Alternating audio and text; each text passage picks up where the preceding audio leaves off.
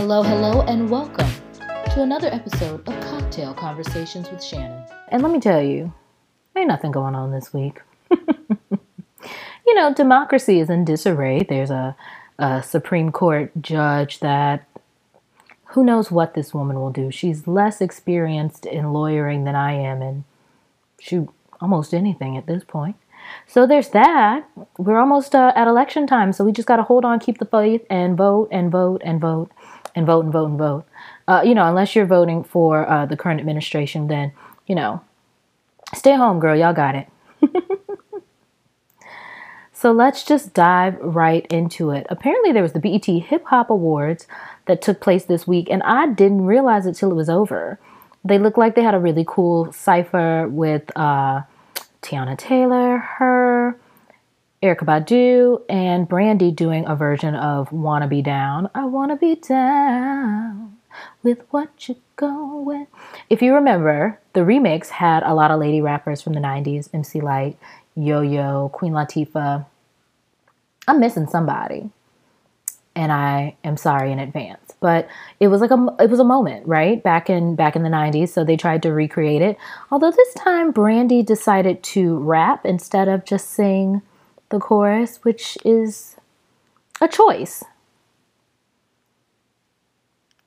I'll have to catch the re-air. But I did watch that in particular. The only other thing you girls have been talking about is Birkin bags. Apparently, everyone is up in arms about Birkin bags. For those of you who are unfamiliar, the Birkin bag is the highest bag created by Hermes. Fabulous designer. And the bags usually start at about $10,000. You have to be a consistent customer. You get invited to get a Birkin bag. So it is a luxury item. It is not, you're not going to saunter in with your tax return and ask for a Birkin bag and whatever. And it supposedly has a very high return on investment. It can be resold pretty much at the price that you bought it or higher, right? Because it is such an exclusive piece of fashion. And so, yes, there are some people who collect them. This is not new. There was an entire episode of Sex and the City about the Birkin bag, an entire episode of Girlfriends about the Birkin bag. And so for those of you who may be young, that's been about 15 or so years ago. I'm lying. I'm probably closer to 2018. It's been a while. Decades have passed. So the Birkin is not a new thing. Talking about it and people clamoring for it and seeing it as a piece of status, a show of how accomplished they are, that's not really new. So, but we are in, COVID-19, we are in a time in which some people are being hit very hard economically. And Cardi B has been showing off her Birkin bag collection. And recently, Cardi B's practically sister-in-law at this point, but fellow rapper Saweetie was clearly drunk and in her bag and made a little video where she was like, oh, if your man ain't buying this and paying bills and buying you Birkin bags, you need to dump him, blah, blah, blah. And so she says all this to the camera, kind of flips her hair and saunters off. And Quavo, her boyfriend, looks at the camera, shrugs, and walks off. I saw the video and thought, okay, she's being facetious, clearly just talking smack. Her boyfriend thought nothing of it because he can afford the Birkin bags and and probably was aware that she was being drunk and talking silly. The interwebs has exploded, right? Because now you've got people that want to weigh in. You guys are spreading a message of materialism, and what about a man's heart? What about his character? What if a man has nothing but he's got a good heart to give you? All of these sorts of things. Can I tell you something? Who cares? When I say who cares, what I mean is there's this way that we use everything as this how low can you go barometer that we make women, particularly women of color, particularly Black women. Well, what if, any kind of you don't deserve a full package of a man, right? Because we do the same thing. And before you're like, no, Birkin bags are expensive, they're a waste of money. That's valid. That's valid if you feel that way. However, we do the same thing where what is this one meme that's going around? The $28 date. Would you go on a date for $28? This man needs to focus on his life. Don't take me on a date. Take yourself to a job training and ask yourself why you only got $28 to spend. So I'm not saying this to be nasty. I'm saying this to say that we do too much of this, like, my bar is here. Where's your bar? How come your bar is not lower? My bar is here. Why isn't your bar higher? The truth of the matter is, if these men have money to spend and these women like Birkin bags and it all works out and people are finding each other and they like each other, that's fine. Who cares? If you don't want a Birkin bag, if you're thinking, if you got $10,000, please, let's invest. Let's, get in the stock market. Let's buy a property and put a down payment. And you find a partner who agrees with you, then great. What we really need to encourage people is to find a standard, believe in your standard, find what you want in life, and be okay with it, and stop trying to make people who want this Birkin bag lifestyle. You're not going to get a girl who wants a fancy bag. I love a handbag. And if I had it like that, I'd have me a Birkin too. However, I'm also not looking at that as a standard for a romantic partnership. Like, I had a lot of other standards. I had a lot of standards now, so let's not get it twisted. But that's me, and that's what I wanted. Everything has checks and balances. And some of these girls, not shading anybody, but like a Cardi has a collection of Birkins because every time her husband messes up, she gets gifts. I'm fine with not having a Birkin if you're only getting them because your husband is tipping out, right? I'm sure, Tiny gets a new car every time T.I. wants to come back home. Like, you see what I'm saying? So I'm not saying that to shade or to judge as much as I'm saying, y'all, don't waste your time worrying about what other people's mans are buying them. And if you are a man thinking, oh, all these women want, shut up. Just work on being the best you. What people want, what a woman wants, is a man that is not stingy. That doesn't mean he has to be wealthy. Do you see what I'm saying? That stingy, you could be the richest person on the planet. Stingy men are unattractive. It's just what it is, right? So I think people are conflating the two because no, it's not. Most people on this planet, that's why the bag is exclusive, do not have $10,000 to $15,000 to spend on a handbag. So don't get all in your bag about what some rapper girl said because she's got a boyfriend that's making way too much money for his own good, and so he's buying her what he wants to buy her. Big whoop, whoop-de-woo-wah. Worry about being the best you. That's all I took from there. I watched a movie this weekend. I bullied my husband into watching it with me because he don't really like mess like this. And he spent the whole time going, what is this you got me watching? We watched Bad Hair. It is, it's interesting. It was on Hulu. And it is from Justin. I don't remember if his last name is Simeon or Simon, but he is the guy behind Dear White People. And so it is a horror / satire / parody about set in the 1989. So it's sort of like a young lady who has had some hair trauma, and I would describe that as clear trauma in her childhood, grows up and is not comfortable with getting her hair done. And she's working at this company that is clearly like a pseudo version of BET right before Viacom takes over. And she is talked into getting a hair weave. And this is, if you know anything about hair history, like the 80s was when, like the late 80s, early 90s is when we've kind of reached the masses. If you remember back in the day, there would be the shortcut on top and then the kickstand weave tracks put in the back, all that sort of stuff. So it's set in that time period. And it's an interesting movie. I think it's fun to watch, even if there's some things that are not really quite all the way wrapped around for me. There was a lot of gaps in the storyline and a lot of explanations for things that I think would have been different had a woman been the one behind the movie.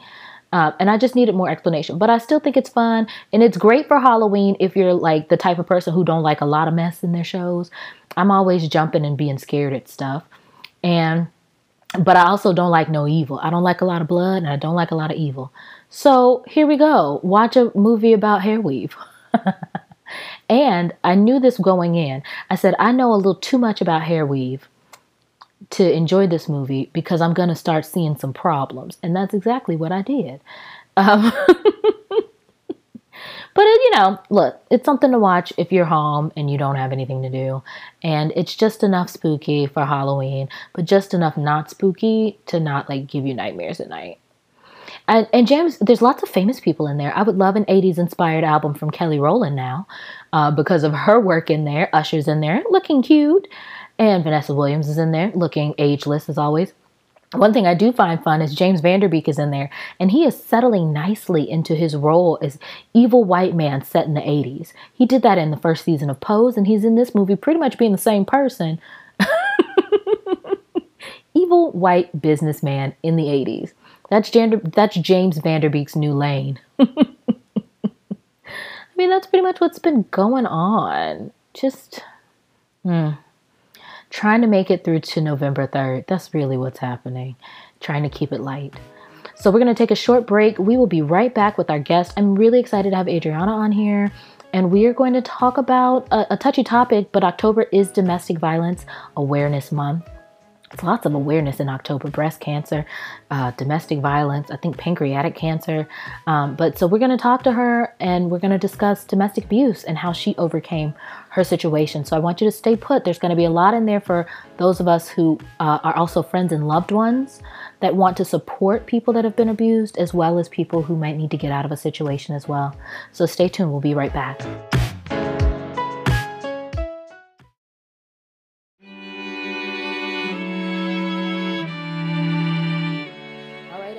Welcome back. I am super excited to have my guest here, Adriana. She is going to open up and share with us some of her life experiences, and we're talking about domestic abuse. Adriana, thank you for being on the show. Tell everybody a little bit about yourself and who you are. Thank you so much for having me. Adriana, as you said, born, raised, currently living in Atlanta, Georgia. I am a makeup artist, graphic designer, painter, just a creative all around, and just someone who enjoys living her best life and making people happy. That's basically who I am in a nutshell. I love it. I love it. Now, I'll be transparent in saying I have known you a while. Because I'm good friends with your sister, Alex.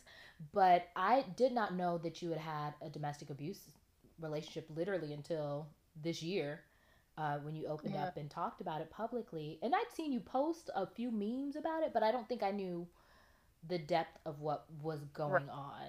Tell me a little bit about that. Like, where did you meet your ex? How did that relationship even start? Yeah, and that's the thing. You're not the only one who didn't know, but we'll get into that too, of course. But we actually, which is the reason why I kind of held on for a long time, we met at church. We met at a Bible study in November of 2014.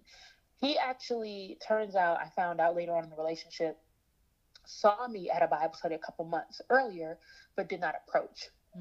And then in the beginning of November or October, something like that, his mother actually approached me during a service and was like, when they, in the church, when they do greet your neighbor and to meet the fellowships and blah, blah, blah, blah. She walks up to me, and I, at the time, had been in that church my whole life. So I was like, who is this woman? Because I pretty much knew everybody, and she comes up and she introduces herself, and she's just like, I want you to meet my son. And I'm like, oh, okay. So I kind of got to know her for about a month or so before I finally meet him.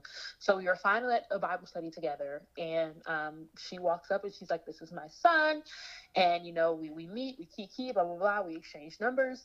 And then we went on a date about a week later, and then we kind of instantly started dating. At church in November of 2014. So this is for most people, this is what we would call a meet cute, right? Like, the setup is very like, oh, we're on Millennial Married and Black Love. That there was nothing suspicious about the way you met him, other than the fact that I will say, when mama's got to pimp him out, there's something wrong. He can't find a woman on his own.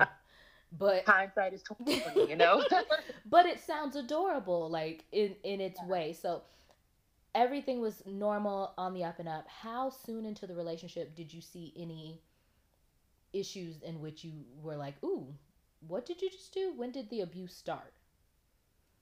So the actual abuse didn't start for a little over a year in, actually. Wow. I noticed, because we were together almost 4 years, the kind of verbal abuse didn't really start until about a year in. It didn't turn physical until about a year and a half, 2 years in. But I first kind of noticed a sign of, whoa, you're a bit angry, about 6 months in. But it wasn't towards me. It was towards a family member. I don't remember exactly what the argument was about, but he kind of got in an altercation with his brother. And I was just like, you're kind of overreacting a little bit. Like, I realized how angry he was over something seemingly so small. Right. But of course, you never think that it would turn to you. But a couple months later, he finally kind of got angry at me. And the red flag in hindsight was that he didn't throw something at me, but he threw something. And then it transitioned to punching a wall. Then it transitioned into grabbing me really hard. And then it transitions into him pinning me up against a wall. Then it transitions into him actually hitting me. But it was almost like grooming to kind of see how much I would, I guess, be freaked out by before I actually got hit. So yeah, it didn't turn on me physically until about 2 years in, but verbally it turned on me about a year in. Wow.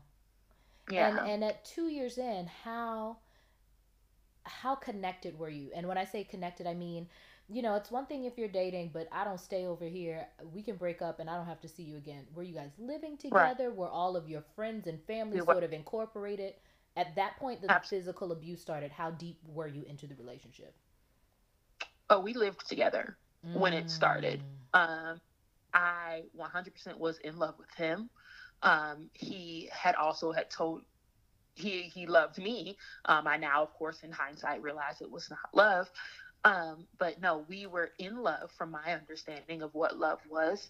And yeah, our families were very much intertwined. I mean, I first, like I said, I had already met his mother first. So that was, September or whatever. And then we went on our date in November 3rd or 4th, 2014 was our first date. I ended up going to Thanksgiving at his house that year. Of course, I had Thanksgiving at my parents' house first, but I met the bulk of his family 3 weeks into us dating because I went over for Thanksgiving. So yeah, we're already deep in. I have his nephew's already calling me Auntie Audrey. I've already known his family. He knows my family. Yeah, it's already deep in by the time it started. So you're totally enmeshed by then. He didn't start anything physical while you had your own place. No. You see, we were living together when it started. Yes. Wow. Mm-hmm. Was there any, because you mentioned verbal, what was there, like, emotional and financial abuse? Because I noticed, and I'm asking that only because I do notice, at least when I talk to other people, particularly Black people, that's who mostly listens to my show, a lot of times it's like, if you're not being hit, people kind of act like, well, y'all just arguing, what's the problem? Right. So right. When you say verbal abuse and if there was emotional and financial, what was that like? Yeah, it was calling me out of my name in arguments, belittling the things that I love. As I stated in the beginning, and as you know, I am a makeup artist. I love makeup. It's truly my passion. I remember once we got, because at that time back then, I always loved makeup, but I was still, growing my craft. I was watching YouTube videos, and I when I wasn't working, I was at home watching YouTube videos, literally studying my craft. Like, YouTube taught me how to do makeup. Right. And so I would be watching YouTube videos, hair tutorials, my Jackie Aina, all of my faves, just, kind of learning the craft and the art of makeup because it was something that I was interested in. And we would get in arguments and he would throw it back in my face, pardon my French, but he would be like, you spend your free time watching bullshit YouTube videos, things like that, just completely belittling the things that I love.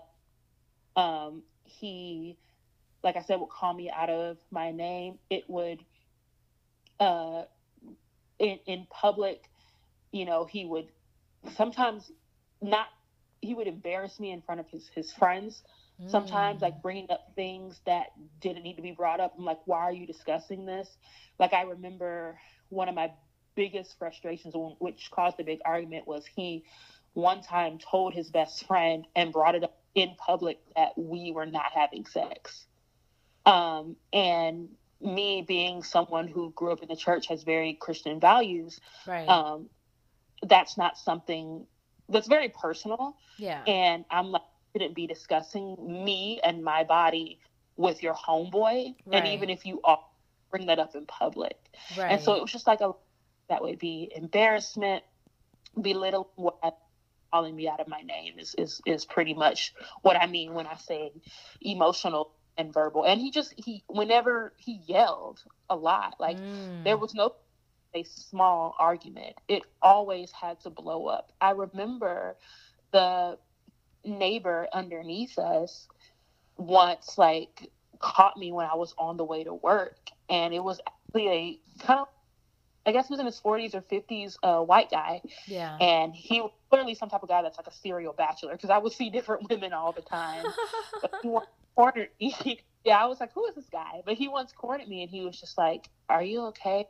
I hear you all arguing a lot, and I hear what he says to you, and, are you good? And, like, to the point where a neighbor who doesn't even know me can of paint and is a white man who's probably in his 40s or 50s coming at this, at the time, 23-year-old black girl, to make sure she's okay. I'm like, if he's concerned about her well-being, something's going on, So yeah, there was just no such thing as, everything always blew up to just this insurmountable amounts of just screaming. And it's like, why are you yelling over the smallest thing? So yeah, that's pretty much what it was. Gotcha. And like I said, I have been in, not situations, but had conversations with people in which they mention, oh yeah, my husband punches walls, there's holes in walls or something like that. Yeah. And you're like, oh, that's not okay. And their reaction is, well, he's not hitting me. I'm like, no, that's still a lot. Yeah. I'm like, if he is punching a wall, it's because he's restraining himself from punching you. And frankly, eventually it will get to that point. Yeah, because eventually there's enough holes in the wall that he's got to punch. Or if he's throwing something in another direction, eventually it will get thrown at you. Yeah. At least that situation. It went from walls to me. Yeah. And that makes sense, because I think about the times that I've been enraged and angry, and most of the time I've never punched a hole in a wall. I've never done anything like that. Most people don't. Most people don't. And we don't think about that. Yeah, we don't think about it that way. That's not normal. Right. And at least if it's someone who you love, no matter how angry you are, you will restrain yourself from calling them out of their name or, throwing something, just because at the end of the day, the love covers how angry you are right now. Mm-hmm. So your anger can boil you over to the point where you call me out of my name or you punch a wall. You don't love me. Like that's not normal. You shouldn't be patching up holes in the wall as a part of your relationship. Like, no, that's not normal. Yeah, that's not there's always this running joke where, like, rappers will, like, honor their wives, but, like, you put up with a lot of ups and downs, and it's like, these ups and downs were caused by you, sir. So, like, I shouldn't have to deal with all of these ups and downs. Exactly. Like, I saw a tweet, especially Black women, like, let's normalize Black women finding love and not have to deal with trauma first. Yeah. Like, why do I have to go through so much to prove that I'm deserving of a ring? Like, no, that's such a backwards way of thinking. Yeah. In hindsight. But it's common, and a lot of us are raised to think, and not just with relationships, that anything good happens, you have to work and struggle and suffer, whether that's our, our jobs and economics and, all those things. Right. We've never been given an easy path, right? And so I think, unfortunately, women in particular take that to heart and think you have to tolerate a lot more than you should in a romantic relationship. Right. I do want to talk about family. Okay. I know your family. I've met your parents. Yeah. They're cool kids. I like them. I love your parents. They're really, really great. Yeah. And I want to talk about his parent. Now, you mentioned his mom in particular. Yeah. So I always ask this question, and that is, did his mother know the way he was carrying on? And if so, what was her reaction and response? To an extent, yes. She knew enough.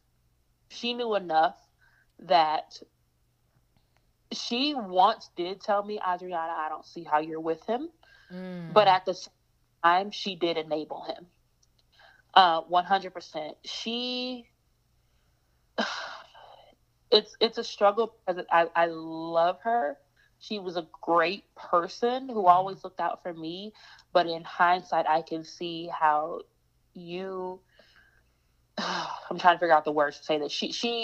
It's the epitome of you. I don't know if you've seen it's going around right now. It's like a clip of a Red Table Talk where Willow says that Jada was harder on her than on Jaden. And that's so true. He was the epitome of a Black mother who loved her sons but raised her daughter. She babied the crap out of him and his brother. To the point where I'm talking, she didn't even live. A year into our relationship, she moved to Virginia for a job. And when she would come home, this was after he and I broke up, he went on to go, he and his brother got an apartment together. I would over that place was a pigsty. Whenever she would come home for Thanksgiving, she gets in the kitchen, she cooks breakfast, makes everybody's plates, hand them their plate. She finally eats. Then she washes dishes. Then she starts on dinner. She's on her feet in the kitchen all day. Wow. With no one helping. And she's washing their dirty drawers. Like, she just completely just babied them. Right. And I feel like often, a lot of times we get in an argument because he would expect that from me too. And I'd be like, I'm your mom. Like, I'm not going to, if you get out the shower, you drop your drawers on the floor, I'm not going to pick them up. I'm going to tell you to pick them up. Right. And I'm going to put them in the hamper or start another load of washing clothes. I'm not going to pick them up. I'm not your mom. Right. So yeah, he was that type of mother. So even though she knew he had issues with his anger, she enabled it. Because unfortunately, she was in a domestic situation with his father. That's what I was going to ask. Yeah. So his father passed away in, I think, 2011 or 2012. They were a military couple. So dealing with a lot of PTSD coming back in the States, unfortunately, his father turned to drugs. And so they got divorced. And then he ends up passing away about 10 years after their divorce. But I remember my ex telling me once that he never physically saw his mother get hit by his father, but he would always hear the arguing, and they would go in the bedroom and close the door, argue, the room would be fine, and they open the door and the place is completely disheveled. So that was normal to him. That behavior was normal to him. Exactly. That behavior, everything that was going on with him was normal. I was the one freaked out because it was not normal for me. As you said, you've met my parents. So that's what I was going to say. Tell me about the Holtz. I love the Holtz, but tell the people about the Holtz. Great. The Holtz have been married for 34 years to October 11th hit 34 years. My dad is a deacon. My mom, they are church going, loving. They are people that I truly feel if you have a problem with them, it's something wrong with you. Like, they are that type of people that they are giving, they are loving, they would give you the shirt off their back if they could. Like, they are great. And I'm so grateful for my parents giving me such a strong foundation and for being an example of what love should be like. And that's why, even though I was in it, I always was uncomfortable because that's not what I was used to. But me loving him and me meeting him in church, thinking that because we met in church, he's the one that God ordained for me. I'm going like, okay, what am I missing? But at the end of the day, my gut feeling is still just, and my spirit is disturbed because I'm like, this is not normal. I didn't grow up on this. I think I've probably in life truly heard my parents argue, I think like twice. Yeah. And I'm 28. Actually, my birthday is tomorrow. I'll be 28 tomorrow. Yay, happy birthday.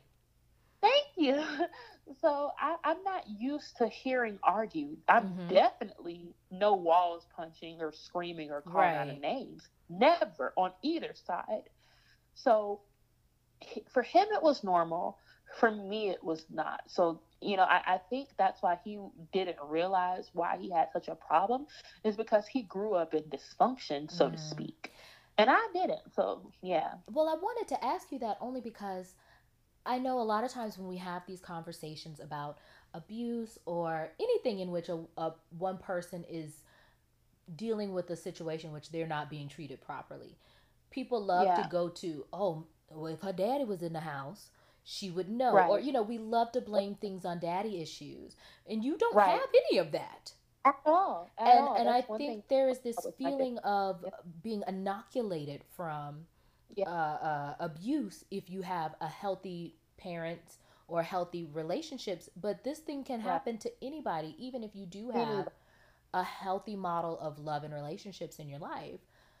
It can happen. And that's why, so many people, when I speak about it or tell my story now, are flabbergasted because they're just like, what, you? Like, and he was the epitome of, when I finally was open with my parents, I explained that I was like, it was pretty much Jekyll and Hyde. Like, he was the perfect gentleman when we were out in public. So, he was the type who would show up at my job with flowers. Wow. He was that sent me flowers on the regular if he couldn't hand deliver them. He would randomly bring me lunch to work sometimes. He would randomly surprise me on my birthday with a puppy. Like, he was that type that was just on paper the perfect gentleman, but he had some demons. And that's classic love bombing. Have you heard that term before? Yes. Yeah. Listeners, if you're not familiar with that, it is literally the idea of, I'm going to just flood your life with all of these acts of affection and love and generosity so that you don't remember or you don't think, or so that you are so connected to me that you may not be as angry or as reactionary to my abuse, to the days that I'm mean, to the days that I'm cold, or I've just abused you. And so for forgiveness, I'm going to show up with like a tennis bracelet, and here's roses, and here's these things, because I'm just going to overwhelm you. And then at the same time, those are very public displays, right? So if you tell your coworkers, hey, this is what's going on, in their mind, no, him? They're like, he showed up. He's perfect. Right. And it doesn't help that my love language is actually the giving and receiving of gifts. So it doesn't help that is like, I always knew, but I've even taken the test just to be 100% sure. Love, gifts and words of affirmation are my top two. So I've always been a gift giver because I like the love and the message behind it. I just, not to toot my own horn, but I consider myself a very thoughtful person. Yeah. And especially when there's thought, like the gift doesn't even have to be monetary. You could be driving home, I love flowers, and you see one and you pick it for me. Like that I would cherish that, and he knew that. So, it was just like in a Lifetime movie. We have an argument and you hit me, but then you go away and you come back with chocolate or with flowers or with my favorite ice cream, or you show up at my job the next day after an argument and you bring me lunch, so that you have these public displays of affection so that you can get in good with, or you show up at my job because you know I'm not going to argue with you at my job, right? Because I'm trying to protect my job, you know. So you do things like that in public because you know I can't necessarily, you know, get mad or retaliate in that moment because I'm at work. And it gives him a chance to feel like he's not that bad of a person either. He's a gentleman. Everybody, you know. Look what I did. Look at all these people like, oh my God, you're so sweet. Oh my God. Yeah. Why did I do that? Like you get all the hoopla and all of the praise from other people, you know, but they don't know what you're doing at home. Like to this day, I've had a few coworkers that have met him in situations from when he would pop up at my job or whatever, or just come visit. And they're just like, it's crazy to me that this is the same person that I met. Like, of course they believe me and they understand, and you know, they understand completely, but they're still shocked. Like I had a coworker DM me last week after or the other week when I posted something after like National Domestic Violence Month or Domestic Violence Awareness Month. And she was just like, it's crazy to me that this is the same person. Wow. Because she met him. We've gone to dinner together. Hung out after work, and we were at a bar, and he had called me, and they were like, oh, call him, tell him to come.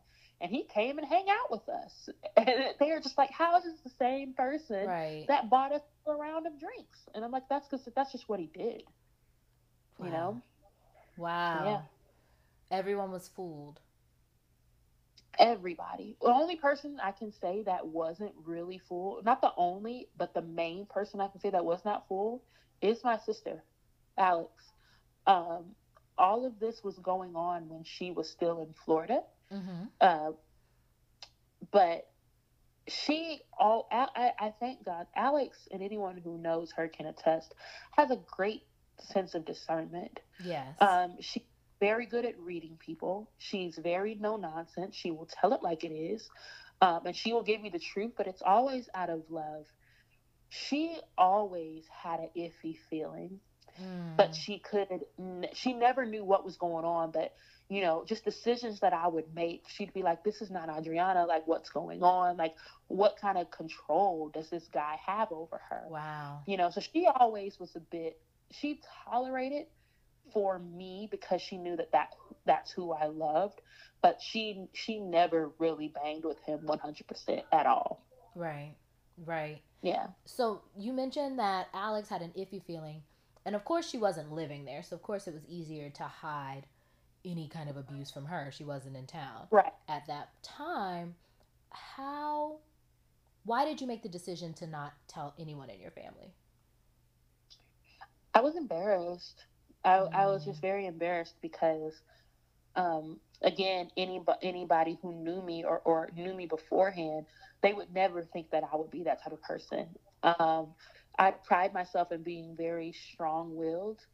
Anyone who, whenever I get described, it's always marches to the beat of her own drum, is passionate, is you know, strong or whatever, is, you know, she's very got her head on straight, so to speak. And I was just embarrassed because I knew I was tolerating and acting like the opposite of what I had always been. And I just didn't want to admit that I was struggling.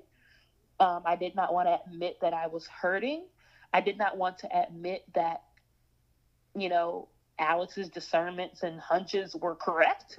Right. I was just truly embarrassed. And, you know, I always had a story to hide a bruise. Or there was one time I had sprained my wrist, and I told you that he had bought me a puppy. It was a pit lab mix.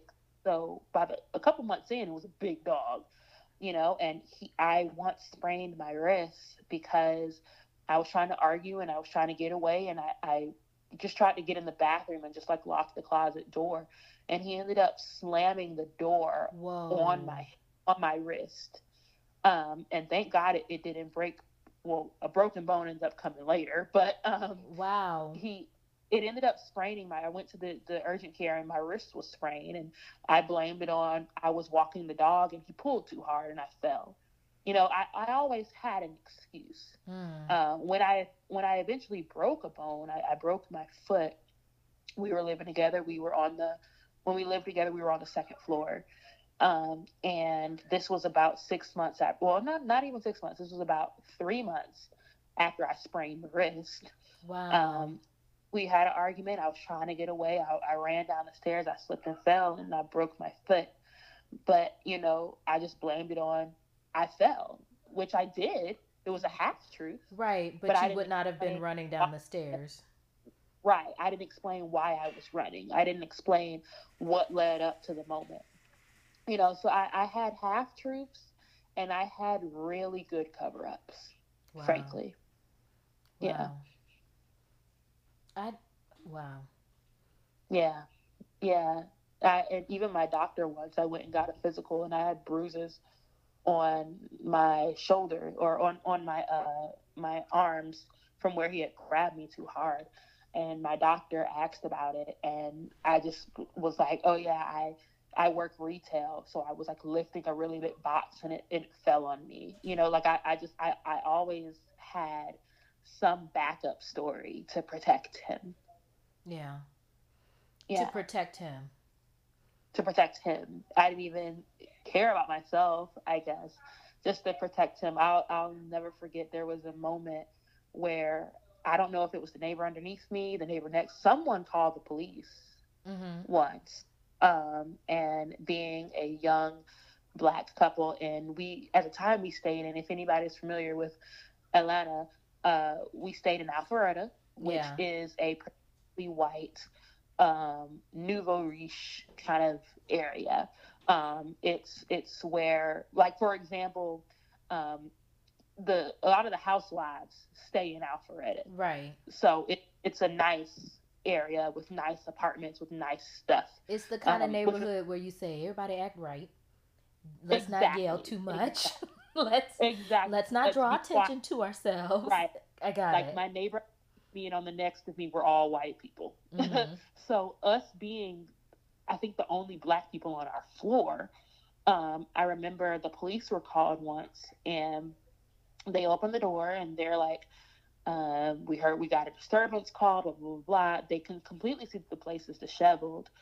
But, I explained that he had hit me and they separated us to get our stories. And I explained that he had hit me, but because there was at the time no physical cuts or bruises or signs of abuse on me at the moment, they said that it was he said, she said, and there was nothing that they could do. Yeah. And they handed me a pamphlet on domestic violence, and then they left. But when the door was opened and I realized it was the police, I was more afraid and wanted to protect him because everyone knows what happens with Black people and police. Listen, so I think that's an extra level of panic that Black women in particular that are being abused are going to feel, and that is, I just want this person to stop, but if I call the cops and you shoot him, because we have you know what I'm saying, we have a brutality issue. Isn't that what happened with what's the last guy? I forget. He went to break up a fight and there was a warrant for him, but the warrant was because he had been abusive to his ex. Right. I know his name is slipping me right now, but I know exactly who you're talking about. I don't remember his name. Isn't that so sad that there's so many that we're like, which one are you talking about? But that goes right into the problem that we have, and that is, okay, I'm being abused. I need this to stop. I need help, but I don't want to be responsible for his murder. Exactly. And you're not responsible. Let me clear that up. You would not be responsible for his murder. But at the same time, I get feeling like, okay, I just want this person safe. We just had that same situation with Megan and Tori. Right. Tori shot her in the foot, and her first reaction was, I don't want him in trouble with the police. Right. I completely empathized with Megan. I didn't watch the whole thing because, frankly, a lot of it is triggering. Yeah. But I kind of went on a mini Twitter rant that night because I completely, I anyone who knows, I rant a lot on Twitter. Twitter is like my safe space, so I get it. Well, it's my safe space because I only follow people who I know are like-minded. And I don't have that many. I have much more followers on my other social media than Twitter, so I almost sometimes feel like I'm talking to myself, which I'm at peace with. I bother you on there though, so you're not completely Yeah, alone. we talk on Twitter. We talk on, so it's like be like-minded people on Twitter. But I kind of went on a rant because I was just like, I understand her wanting to protect that black man, because at the end of the day, even though this black man is harming me, I know that systematically they're harming us, and I don't want to be a part of a systemic or systematic. However, it's systemic, but honestly systematic too. I know they're two different words, but no, but it's I don't both. want It's both. Yeah, it's both. I don't want to be responsible for another statistic. I don't want to be responsible for another hashtag. I don't want to be responsible for another, and even though I know I'm not responsible, in that moment, that's how I felt. So even though he was harming me, I still wanted to protect him because I know that he could, unfortunately, if I call the police, he could die. Yeah. And even though I know it's not my fault, I would feel that for the rest of my life. You don't want him to die. You still loved him. You don't want him to die. Yeah, I still loved him. It's like, I just want you to just stop. Yeah. I don't want you to go to jail or die. Yeah. So I spoke up in that moment, but I kind of wasn't believed. So since then, I kind of never really spoke up anymore. Because it's like, okay. What'd you say? Repeat what you said. And I was just saying, like, if the police don't believe me, then what's the point? And I think that varies from state to state, county to county, because there's some states, and I've heard of situations, I don't know if that's a Florida thing, where the cops get called, and if one person says I got hit and the other person says, well, you hit me too, they'll take you both to jail. Yeah. So I've heard Georgia both. Georgia is backwards, and I don't know if it's a state thing. I don't know if it's a county thing. I don't know if it's a city thing. I don't really know, because it wasn't even Fulton County Police. It was Alpharetta Police. So that is, a city mandate. So I don't know. Maybe it was a city thing. I don't know. But they literally, it was two officers. It was one woman, one man. The woman talked to me and the man talked to him. And it was, I'm sorry if you can hear Alex screaming in the background on the phone. That's okay. Yeah, it was. Listen, I'm not editing that out. I want her to hear herself. Okay. Yeah, hopefully when she hears this back, she can hear that she's on the phone yelling. Yeah, it was a woman officer that was just kind of like, well, ma'am, unfortunately, at this point it's he said, she said, and you don't have any physical signs, so there's nothing we can do. And they just handed me a pamphlet and left. And there's no so that's another issue that we all need to unify, and the fact that there is no uniformity. There is no no matter where we are, I know if I seek help, this will happen. Every county, every state, practically every city is doing their own thing, and you may be safe, but if you move across the county lines, you may not Pretty be. Much. So that's a major issue that needs to be addressed on a higher level, that needs to be brought attention to. Yeah. I do want to ask you, what was the final straw? So the final straw was May of 2018. Again, not sure what we were arguing about, but I was exhausted from arguing. Like, he's the type that would never let something go. So I was just like, I'm going to leave. But it took an hour for me to try to leave. Like, he was bigger than me, so of course he could overpower me. He grabbed my keys out of my hand and completely threw them across the parking lot. So I spent a long time trying to put my keys back together. So after that happened, I finally get to my car and I try to crank my car and I'm trying to back out. Of course, he is behind the car, trying to get me from leaving. So eventually he starts just like banging on the window, and the window smashes. And glass goes all over me. And this was in the summer, of course. So I had on a tank top and I had on shorts. So you're cut up. You're cut all up. I'm cut up. Yes. And so I could kind of see blood start dripping from me looking down, but he's just like, get out the car, get out the car, get out the car. And he takes me and I'm shaking and crying. So the sight of blood and the fact that he probably is bleeding from his hands does not stop him. He is still focused on controlling. Well, at that, he's controlling me, trying to get me inside because he doesn't, at this point, there's a woman bleeding and screaming and crying in the parking lot. He doesn't want to try to draw attention. So he tries to take me inside, and he just keeps saying, don't look up, don't look up, don't look up, meaning don't look in the mirror. So he takes me to the bathroom. He walks out to go get like a rag, peroxide, something like that to kind of clean up. And of course, I look in the mirror and I see it looked like something. I always say it looks like something out of, if you remember the movie Carrie, the prom scene where she's covered in pig blood, bloody. Yeah, that's what it was like. I was bleeding I was cut on my forehead. I was cut underneath my chin. I still have the scar. To this day, I still have 5 scars. One on my chin, one on the top of my shoulder, one in the middle of my arm, one on my forearm, and one on my leg, all on the left side. The rest of them healed up a bit, but those were the ones that were like deep cuts. So there's blood just completely streaming down my body. And this was before I had locks, so I had a big natural hair. So there's glass all in my hair. And I look in the mirror and I see glass all in my hair, and I see blood coming down the left side of my body. And I'm like, Adriana, what are you doing? Yeah. This is you. Like, enough is enough. He's now physically bloodied you.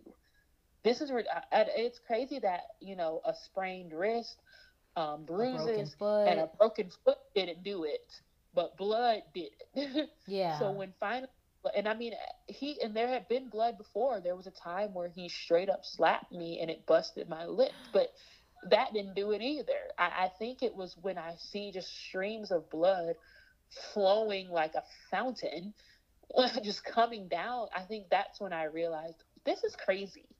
This is crazy. Yeah. And that I was just like, I took a shower and I washed my hair to get all of the glass off of me.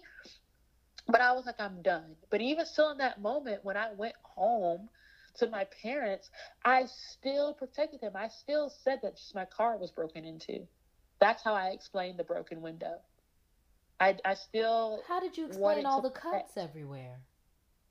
I had cleaned it up by then, and I put on a long sleeve shirt and long sleeve pants, and my mom did see the cut on my chin, and I was just like, I don't know, something must have bit me. I must have got bit by a bug and scratched it.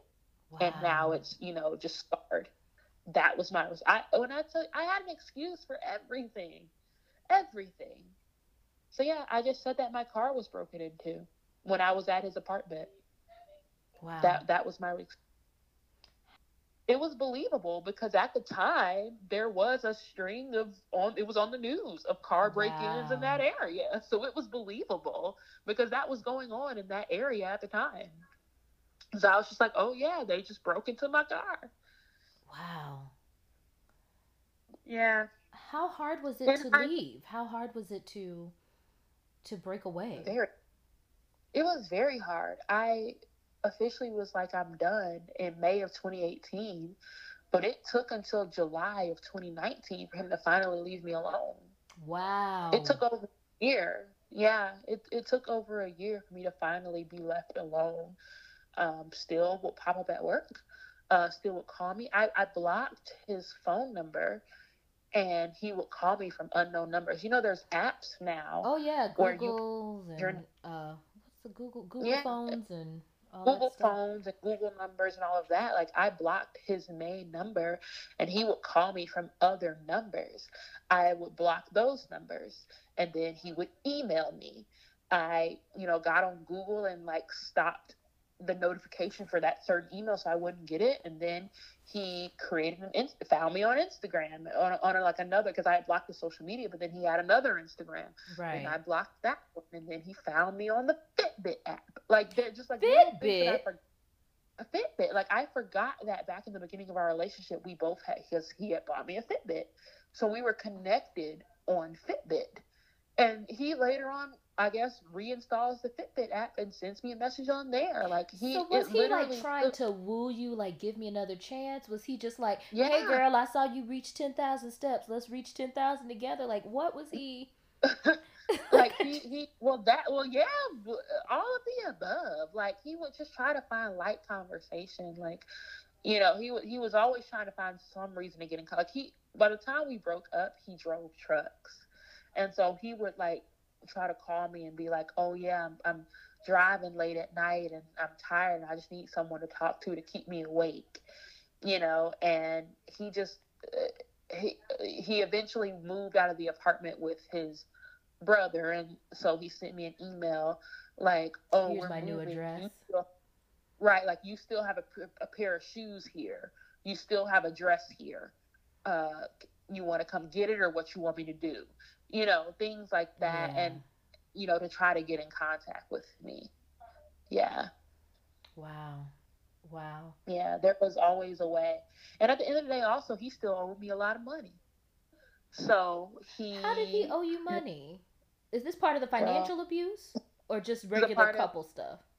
This is regular, both. With us living together, even though we're together, there was at the end of the day, if the rent doesn't get paid, that affects both of us. Right. So there was a time where he had lost his job and I was covering kind of everything by myself. And there was a time where he was in between jobs, and I had lent him some money. He said he would pay me back, things like that. So there was a long running tab of money that he owed me. And for a long time, he was actually, even though we were broken up, paying me back. But as soon as I officially was like, do not contact me unless it's about money, that's when he stopped paying up. So I haven't gotten any money since July of 2019, and he still owes me probably thousands, to be frank. But I'm just going to let that go and give it to God. But yeah, he still owed me money. So he would try to contact me and say like, "Oh yeah, I'll have this to you by Friday." And I'd be like, "Okay." And he's like, "Well, how are you doing?" Like, he would try to weasel in into a conversation. Yeah. Now, you mentioned giving the situation to God, and I want to go back to when you said that because the relationship started in church, you kind of held on to it a little longer because you had connected that this was some sort of a God relationship, right? Mm-hmm. How did you disassociate that? How did you get out of thinking, okay, because we were connected in church, we are God ordained?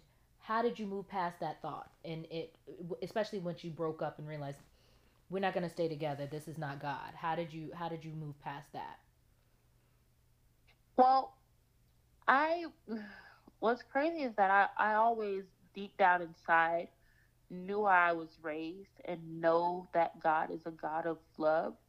So I always felt that this wasn't right, but I would ignore that feeling and I would shove it deep down inside. Gotcha. So eventually that voice, it was my own voice, because I know better. Like I said, I didn't come from this. I knew better. But that voice eventually just got louder and louder and louder. And I just, frankly, you get sick of it. And you're like, I'm tired of this. This is BS. Like, I'm not dealing with this anymore. God or not, God will send me somebody else. Okay. But I what really hit me was I saw, it was two things. I saw a meme once that, I think it's 1 Corinthians, whatever the scripture is that says, love is patient, love is kind, love is not boastful, that whole scripture. Mm-hmm. I saw a meme once that said, take that scripture and replace the word love with your partner's name. And it was like, if you can't do that and say that your partner fits this description, you all don't mesh.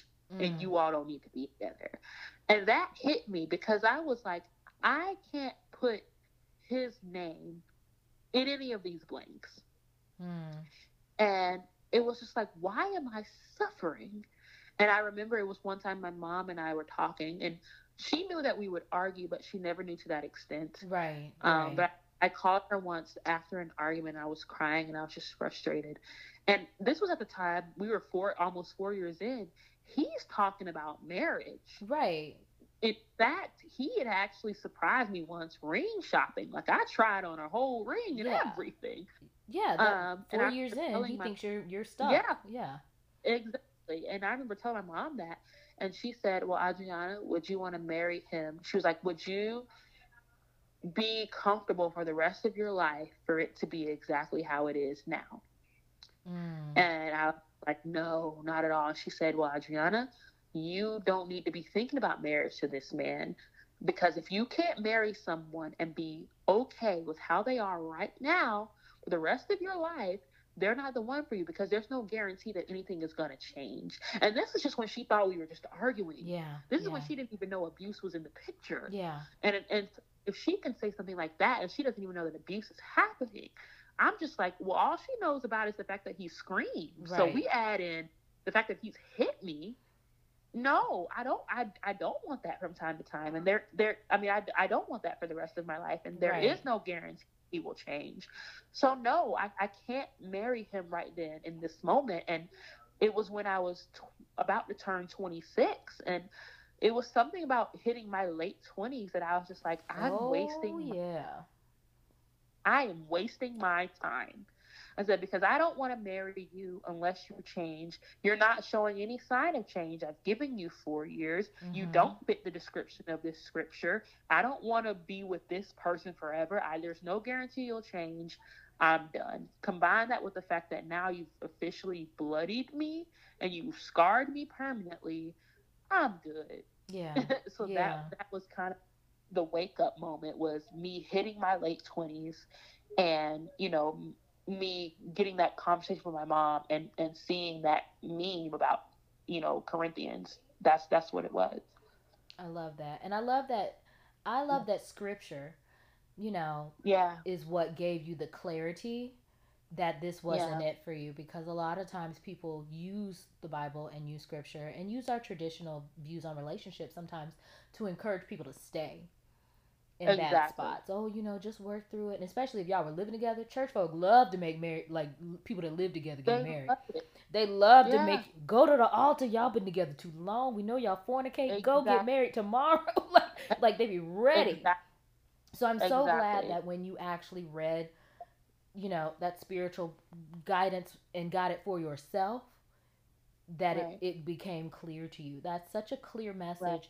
And I was talking about this on an earlier podcast, and that is that we all have to be mindful, those of us that grew up in church and are used to traditional church values, that sometimes the devil knows the scriptures too. The devil knows how to go to church. The devil knows all that stuff. The devil was an angel. Hello. And knows how to do angel stuff.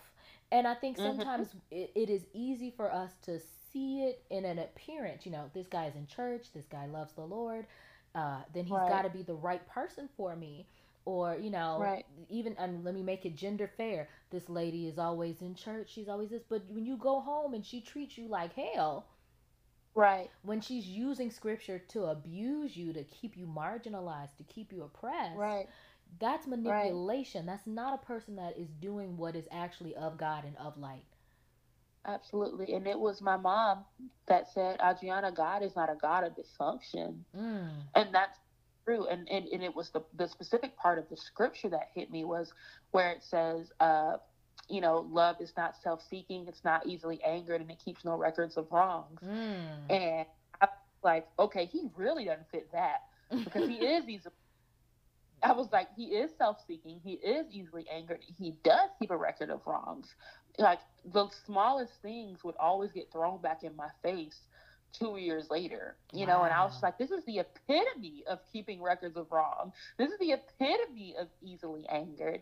And so I'm like, how can I, even be thinking about potentially spending the rest of my life with you when I don't even like who you are right now? Like, I love you, but I don't like you.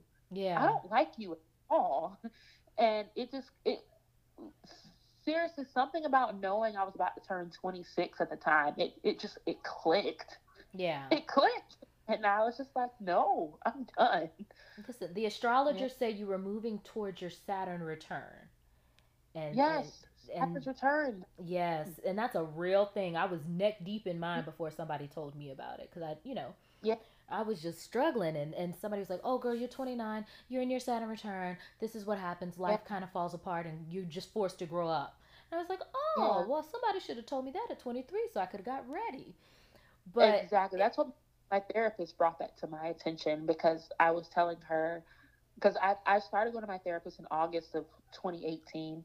As I said, my birthday is in October. It's tomorrow. So my therapist saw me turn 26, saw me turn 27, and is now seeing me turn 28. And I remember telling her, I was like, it's just a shift. Like, I just feel different. And she said, it's called Saturn's return. And I looked it up, and she's the one who explained it to me because I never knew. I was like, why do I feel weird? Like, physically, spiritually, like everything just feels different. And it's almost as if I was looking through rose colored glasses and I finally took them off, and it's just like, you're crazy. Yeah. And that's what it is. Yeah. It's literally like, in the Bible they say the devil came to sift you like wheat.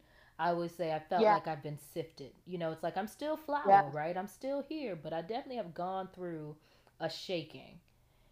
Absolutely. And so I get it. And it makes sense that when you hit that point, or we're starting to hit that point in your life, it was like, wait, this ain't, this ain't right. That ain't right. What advice do you have for someone who is in an abusive relationship, someone who may have been in your shoes? Of course, the obvious, get out. Yeah. But a lot of times that's not that easy. So I would say, especially if it's someone you live with or someone that you're married to. So if you can't get out, my advice is document everything. If you are bruised, take pictures. If you go to the doctor, tell the doctor the truth. Doctor-patient confidentiality. They're not going to tell, but get a printout of your, because at the end of the day, if you have to, build a case, or if you have to explain this to someone or people who may not believe you, okay, now I have physical proof, especially if, for the police, because, I'm living proof that the police will not believe you if there's not, documented evidence. And, if you can take pictures, or if you can get a doctor's report or things like that, it just keep a record. Keep a record so you have some type of proof, because unfortunately the way society is built, you may not get believed if you have no record. So that's what I would say. And of course, get out and find someone you can trust to speak to. Like, you're not alone. If you can talk to a therapist, shoot, I've had random strangers DM me on Instagram, talk to me. There's always people out there who understand you and who care, even if you feel like there are people who don't. So there's somebody who you can trust, and please speak up. Please, you can save yourself a lot of anger, a lot of frustration, a lot of depression, a lot of broken bones. Speak up. It feels so much better to be on the other side than it does on the inside of it. I love it. And what advice do you have for those of us who are friends or loved ones, and we get told, or maybe someone reaches out to us and lets us know that they're being abused? Pay attention to the signs. There's always signs. Isolation is a sign. The person just not seeming how they normally are, just making rash decisions. That's definitely a sign. Once that person finally comes out and tells you, understand that it took a lot for them to get there. So be as empathetic as you can. Help them when you can. Understand that there's going to be times where they are angry. They may lash out, but they're just working through. And just be there for them. Just support means a lot. Even if, I remember there was a time where my best friend, I was having a really bad moment, and I couldn't even talk. And she was just like, I'll just sit with you.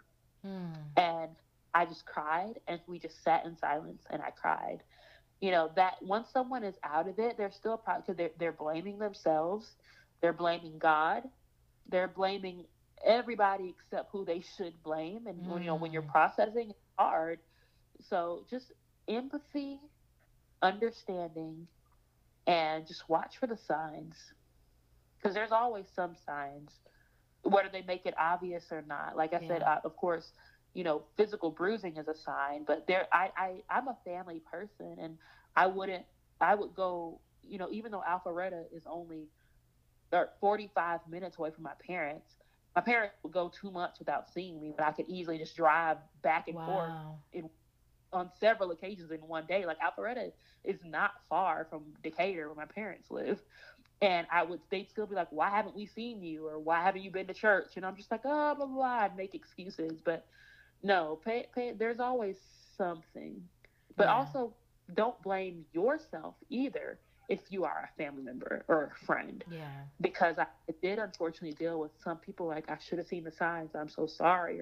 Or they get frustrated when I talk about everything, not with me, but at the situation. And it's like, you have to understand you can't blame yourself either, because the person who's going through has to get sick of it and want to leave. There's nothing that a friend or family member can do until that person is ready to leave and is ready to speak up.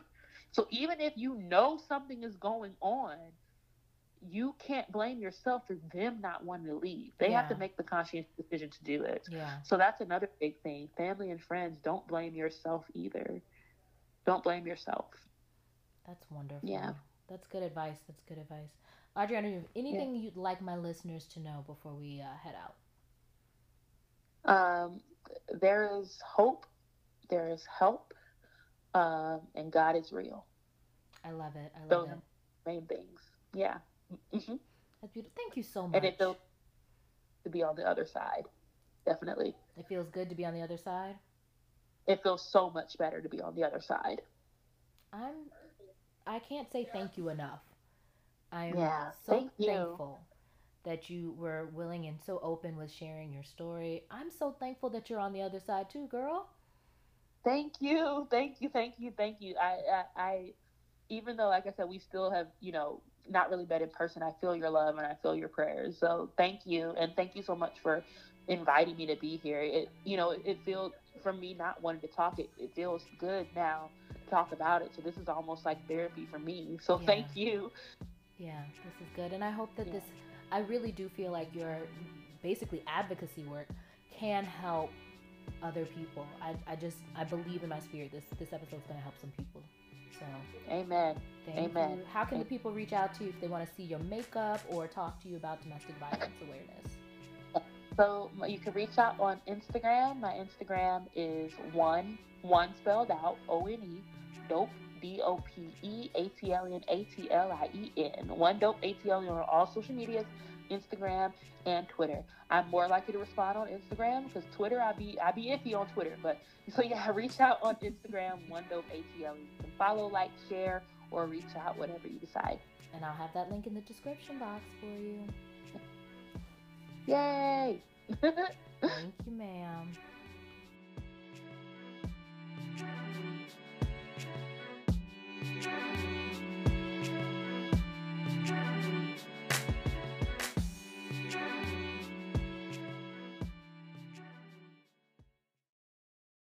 All right, that's going to do it for us this week. Again, I want to thank my guest, Adriana, for being so bold and brave and sharing her story with us. And I really do hope that her openness and advocacy empowers one of you, any of you that may be listening, that's dealing with a domestic violence situation or abuse of any kind, that it empowers you and reminds you that there is a way out and you can get out and be free and happy. That's what we want for you. We always want your highest good. So thank you for listening. As always, you can email me at cocktailconvo7@gmail.com. You can send me a voice memo, and the link is in the description box. And I just want you to have a happy Halloween. Wear your costumes, be safe, wear a mask, two-step around, eat some candy. Just seek joy before November 3rd. Have as much fun as you can, 2020. We deserve it. And if any of you are listening who needs this message, and I doubt there's many, please don't do blackface. Another person's ethnicity is not a costume. That's also a general statement. That's my advice. I love you, babies. Have a great, great week and a wonderful, happy Halloween. Mwah.